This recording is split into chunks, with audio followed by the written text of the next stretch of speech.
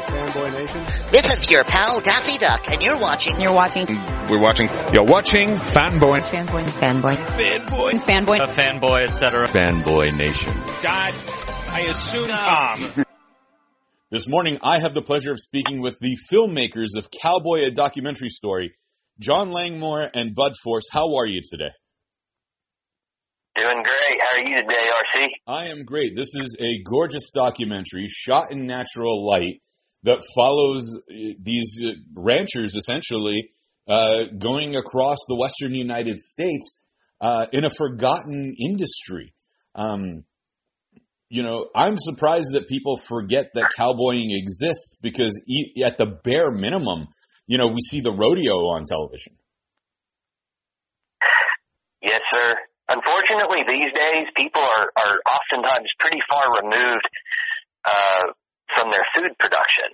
You go into the grocery store and you want a steak, or you want to grill up some hamburgers, and you go into the beef aisle and you see your meat packaged up beautifully in saran wrap, and I don't think a lot of folks really think about who it is, the actual people who are producing that beef and getting it from the pasture right there to the grocery store. And what they do see in relation to the cowboy are the rodeo cowboys or are the TV cowboys, and those aren't necessarily the actual people who are providing the world's beef like the cowboys that we explore and this culture that we explore in this film. Right. I was just saying, RC, it's funny. Please go ahead. I was just going to say it's funny that you started off with that comment, because that is when we screen this, the first thing everyone says is, I had no idea that world still existed in the 21st century, that people lived their lives that way.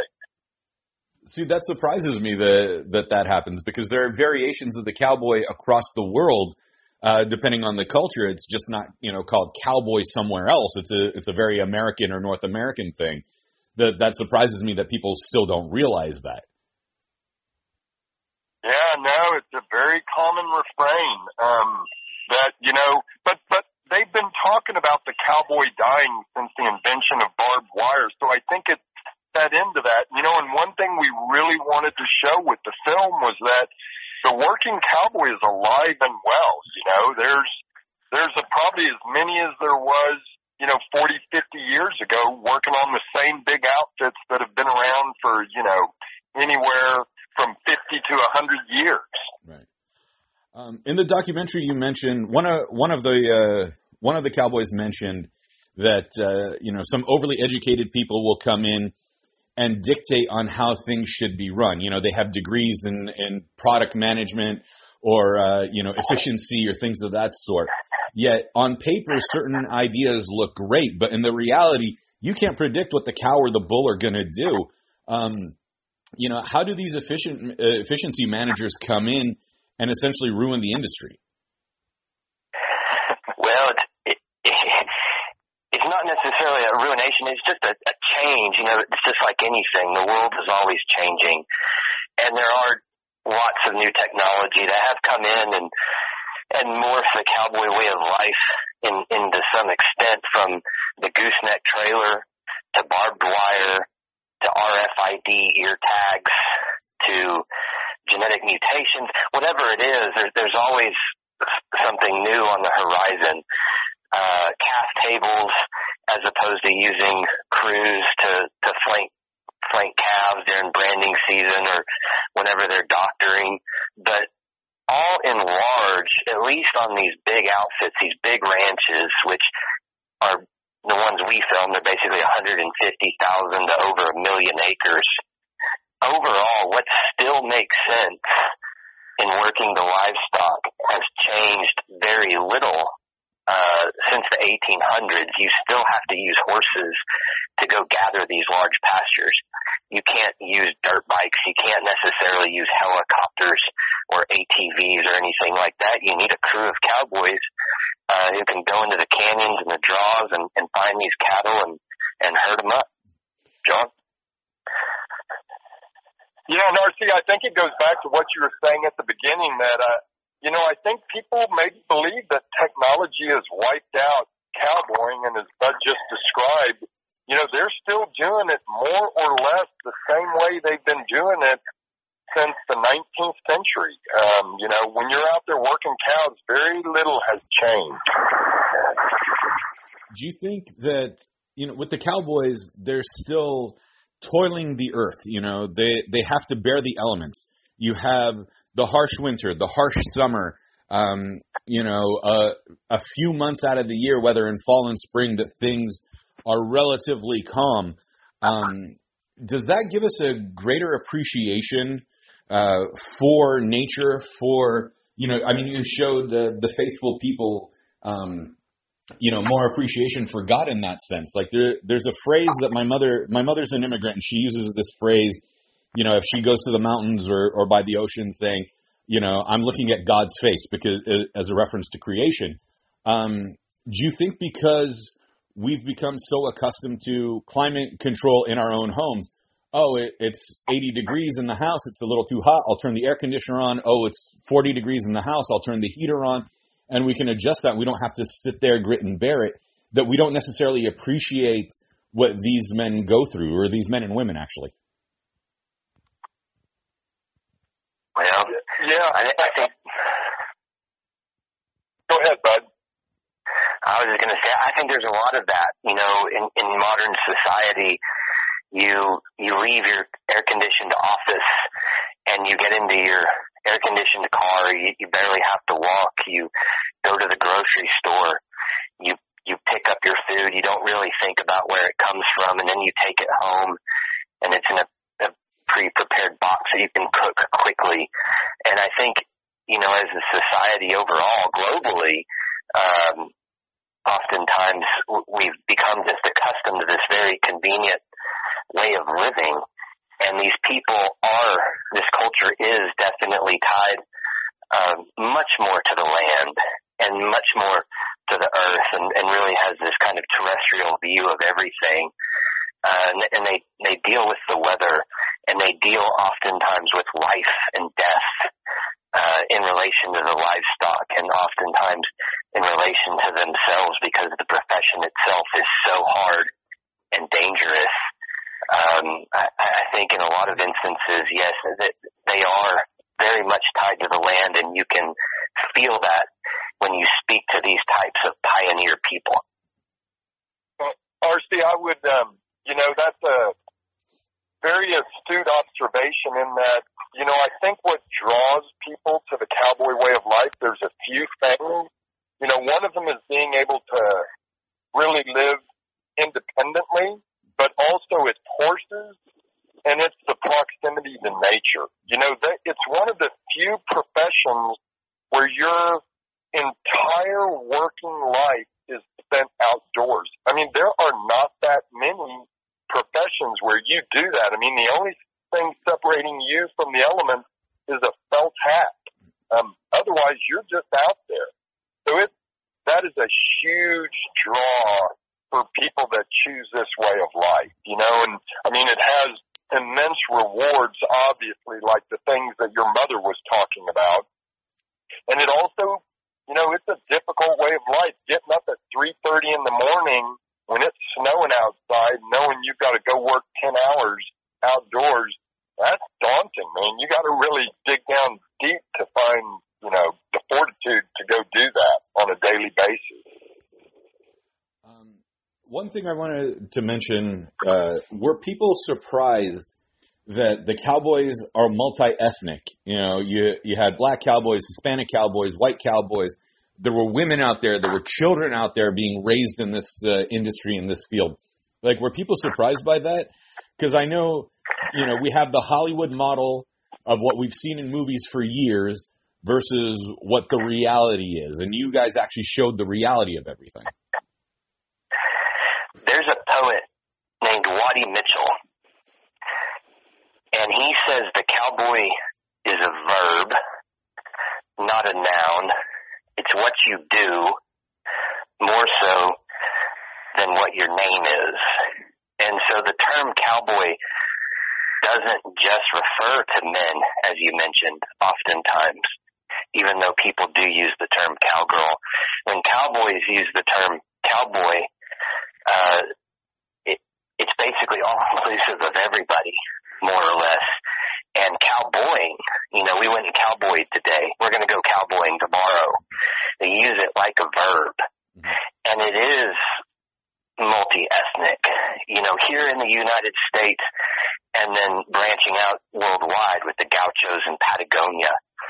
And there's the Parker Ranch, a large ranch in Hawaii, a large cattle ranch. But there's African-American cowboys, and there always have been. There's always been Mexican vaqueros and Mexican-American cowboys and Native American cowboys. In fact, in our film, we have interviews and show Oahe Native Americans and African-American cowboys like the legendary Jim Brooks. But it's always been part of the culture, and it is something that oftentimes people don't realize. And unfortunately, I think at least in America, the term cowboy, depending on who you're talking to, can almost take on a negative connotation, using it as a term for a rogue politician or something like that. But in this culture, it refers to anybody and everybody who goes out in those early mornings and tends cattle horseback for a living. Gentlemen, what did you learn by making the documentary? I mean, obviously you have a connection to these people and this world, but we always learn something new when we venture out to tell a story. What was something in making the documentary that you learned that you were either unfamiliar with or that you finally realized in fruition because it finally happened in front of your own eyes versus intellectualizing it and knowing stories about it? Yeah, well, for me it was, I had worked on a book for 4 years on some of these same ranches before, starting on the film with Bud. And I had been away from the cowboy world. I did it in my youth, but was away for about 30 years. And I didn't know what the state of the cowboy world was when I started back on the book project, and led into the film. And, one of the things, honestly, that I learned myself, I talk about it now as though it, should be common knowledge, is that how little it has changed. Is the same, even some of the same guys were still out there working as when I was doing it 35 years earlier. But, even though a lot of the names have changed, it's the same kind of person that is drawn to that way of life. They talk about the same things as they did 40 years earlier, and then even 50 years before that. Who makes the best saddle? What ranches have the best horses to ride? Who's a good boss to go work for? And, and again, in this film, we sort of focused in on these big outfit cowboys. They're more nomadic, the ranches that are much bigger, run 5,000 to 10,000 mother cows, but mainly they run a full crew of cowboys and kind of itinerant cowboys. And, it's the same. I mean, what I learned is it's really, it's changed around the edges, but that's it. Otherwise the same kind of people doing the same kind of work, talking about the same things. And I got to tell you, in a world where everything changes on a daily basis, there is something so comforting and refreshing about that, about a notion of something sort of staying pretty constant through time. Yeah, that's, for me, I come from a rodeo background, and I grew up working on smaller ranches. The biggest ranch I had worked on was 30,000 acres, which is a pasture in some of these, and cutting horse outfits and more from a performance horse world. And so coming into this project, I'd been on some of these big ranches before in Texas, but had never immersed myself into the big outfit world. Again, just to reiterate, it's these big ranches, 150,000 plus acres that run full crews of cowboys who live on the ranch, and 99% of their job is all done horseback. They're not necessarily out fixing fence or doing anything like that. They're just working cattle horseback. And so to spend years immersed in that culture and learning and staying in the bunkhouses and going on the wagons and sleeping in teepees while we created this documentary was an incredible education and just an incredible life experience, as you can imagine. You know, going to northern Nevada in an extremely remote area for a few weeks and sleeping in a teepee with a group of drifting cowboys in the spring who are branding calves is not something that everybody gets to do. You know, I'm glad that you mentioned the branding calves thing, because that was leading towards my next question.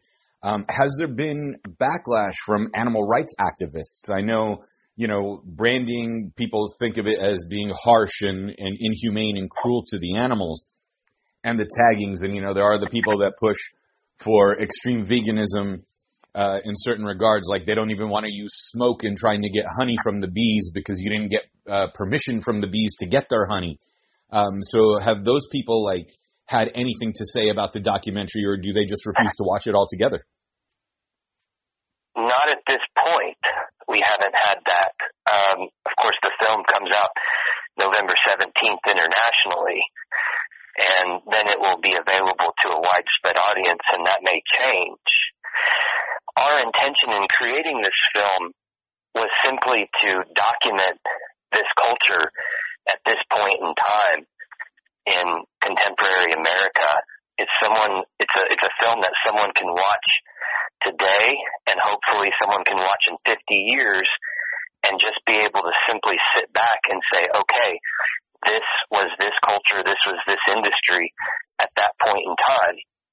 In reference specifically to the branding, what we tried to show in this film is that these men and women are caretakers of this animal. It is in their best interest to have fat, happy, healthy cows out there on big ranges eating grass. That is what they want. They love these animals.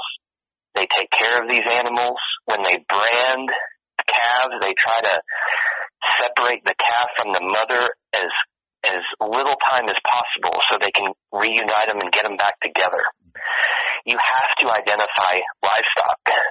You have to do that. And the accepted way, the most efficient way, the common way is by branding cattle. And my understanding is that the majority of relevant animal rights groups understand the aspect of branding cattle and realize it's just the way that it has to be done at this point in time with current technology. There's other things we do. You know, I'd referenced RFID tags and things like that. We can ear tag, tattoo ears, do any number of things, but they all impact that animal to some level. So as long as people do eat beef, as long as the world does continue to eat beef, and we continue to produce beef and cattle, there will need to be a system of identification for those cattle. Good. I'm glad we were able to talk about that, because I know someone's going to bring it up somewhere and complain without any reason given for their complaints or understanding why it's still done the way it is. There's a lot of misunderstanding about the beef industry, for sure. And I absolutely appreciate vegetarians out there and vegans. I know have several as friends, and folks who don't eat beef, you know, of course, perfectly acceptable. But there are people who do eat beef, and so that beef does need to be produced.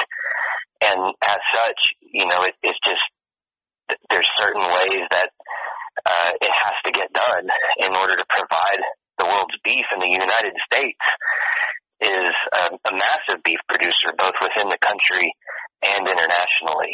But the cowboys and the ranches and the cattle that we filmed for this film, you know, these cattle are basically living in freedom on these massive ranches. Like I say, some of them 1.1 million acres, living a life of roaming around and eating grass, and with relatively little stress. And during branding season, when they brand those calves, that calf is affected for less than a minute of its life. It's processed, and then it's back with its mom, and it's over and done by design. The idea is to have as little stress on these animals as possible. One thing you guys also show in the documentary is that basically these aren't just people that are rounding up cows and driving them across the entire western plains of the United States. I mean, they love these animals. They also have to be veterinarians. They also have to be caregivers. They have to be, I guess, shepherd would be a word to use for understanding in the regard of taking care of these cattle. And that was very important to show. When you've shown this to film festivals or people that have seen it, were they really surprised as to how much care is being given for these animals? Especially, you show in the documentary a calf that's being born that almost didn't make it. Also what happens when a calf doesn't make it? Do they just bury it there? What happens in that regard? Yeah. Oh, RC, by the way, that calf did not make it. That's probably like spoiler alert, for anyone that hadn't seen the film yet. But I think audiences are surprised, and one guy talks about it it was the lead in to the scene where, they talk at length about caring for livestock, and, he says everybody kind of thinks cowboys sort of, all you do is rope and run around on your horses and whip and spur and, yeehaw, and that's not the life of a working cowboy at all. Their whole existence is caring for these animals. Everything either directly or indirectly is about the care for that livestock. And if you think about it, in a year where beef prices are pretty decent, a single calf is worth a month's salary for a young guy working on that ranch. So you can imagine, to the ranch and the cowboys alike, that's meaningful that you care for them. And on that one scene where they pull that calf and try and keep it alive, that a lot of effort goes into saving that one calf. Yeah. And, I think that is a big surprise for a lot of people. And I think the whole essence of the cowboy way of life is a surprise to most people. The fact that they live 4 hours from town, right. That if you live in a camp, you're responsible for 70,000 acres of property on this ranch by yourself, and all of the livestock in that 70,000 acres is yours to care for. And of course, they love their horses the way they love their wives and their children. Or if it's a woman, the way they love their husband and their children. They're, caring for and love of horses is a huge part of working cowboys. The one thing I was absolutely surprised to learn is that they only get paid maybe 2 months out of the year for all the work that they do. Yeah, the ranches. On a monthly basis, but it's the ranches that collect their money when they sell all their calves at one time. Gentlemen, before I let you go, it's Tuesday, November 17th. I'm looking for something. I want something that's different, something that's unique, something that, isn't the run-of-the-mill comedy that has a laugh track as a TV show or some mind-numbing action-adventure movie. And I'm in the mood to learn something. Why do I need to watch your documentary, Cowboys? It's a glimpse into a culture that people usually don't get to see. Like John mentioned, a lot of these people live 2, 3, 4 hours from town. You don't see them from the road. They don't go to town very often. Most people doesn't know this culture even exists. Like I'd mentioned, they pick up their beef, their food, and don't really have a second thought necessarily about where it comes from. And so this film not only explores how this culture and how these people produce the world's beef, but it also gets into the personal stories and the lives of these individuals, both men and women, and shows that they're real people with real challenges. Some of them that parallel the challenges that anybody would have, whether they live in the city or the country, and then others that are completely unique to the way that they live life. And so it's hopefully an educational experience for audiences. And then the way we shot it, we tried very hard to create a full cinematic experience with hopefully beautiful cinematography, a custom music score that is reminiscent of old classic westerns and composers such as Elmer Bernstein and Jerome Moss, and really tried to create an artful film that is also educational. And that's why we call it a documentary portrait. Cowboys, a documentary portrait, because we wanted to make it a little bit more than what many people might consider to be a traditional doc. And I would just add to that, RC, that, you know, there's a good reason people have been fascinated by cowboys throughout time. But, you know, it's largely based on a misunderstanding of the lives of the people that form, you know, the basis of that mythology. And this is a chance to see what, you know, what's behind the myth. What is really the life of a working cowboy? It is equally as fascinating as the myth, but it's in a lot of respects different.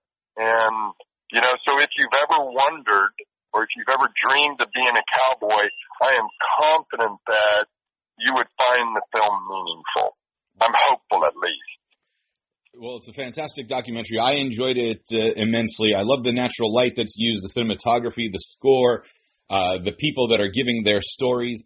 Cowboy, a documentary portrait, releases nationwide November 17th. Gentlemen, thank you so much for your time.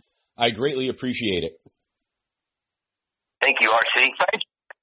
Thank you for all those thoughtful questions. I really enjoyed this. Thank you. It was my pleasure, and I'm glad that you enjoyed our interview. Absolutely. Thank you, sir. Have a great day. You too. Take care, gentlemen.